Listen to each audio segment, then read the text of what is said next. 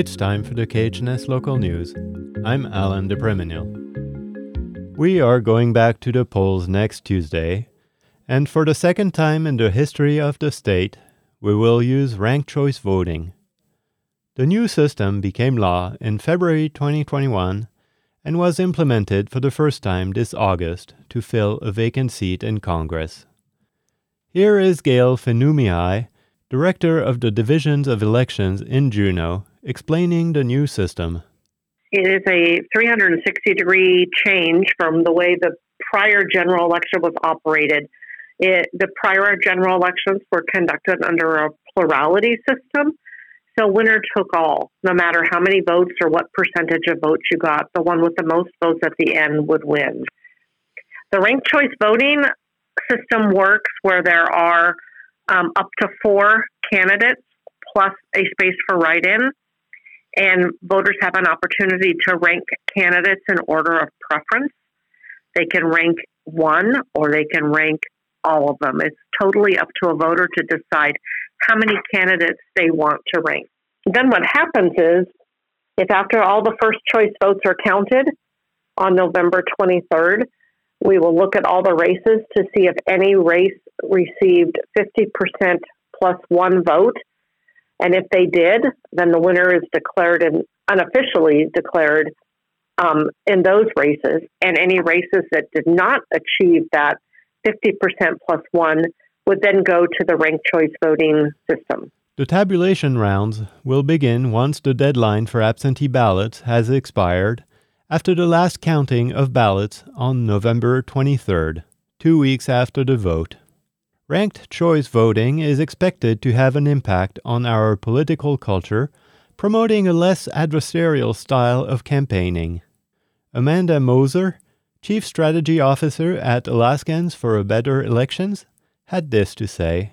One thing that you can see in ranked choice voting elections is that there is strength to finding commonality and finding connections between the candidates, because if you can demonstrate where you have similarities with other candidates, it provides, the opportunity for voters to rank, maybe not first, but second or third. And there's definitely the opportunity to win with those second and third rankings. And so you do see more candidates working to find that common ground that they share with other candidates in order to appeal to those first choice voters as a second choice pick. And so that sometimes has taken a little bit of the negative campaigning away, because it's better to find those connections and that commonality, because you want to gain those supporters of that other candidate. And it may broaden the range of ideas expressed. What I've seen in other jurisdictions too is that it allows a sort of broader swath of candidates to feel comfortable stepping into this space, because they aren't going to be seen as a spoiler, because there is the opportunity to communicate preferences. And so some jurisdictions have had a lot of newer candidates that are running for offices under that system. In the unlikely event that 2 candidates would get the exact same number of votes, Alaska law says the tie is to be resolved by lot. This is the legal term for drawing straws or flipping a coin. You can find a link to frequently asked questions about ranked choice voting and to a sample ballot on our website. A few weeks ago, a strong wind event blew through the Chilkat Valley.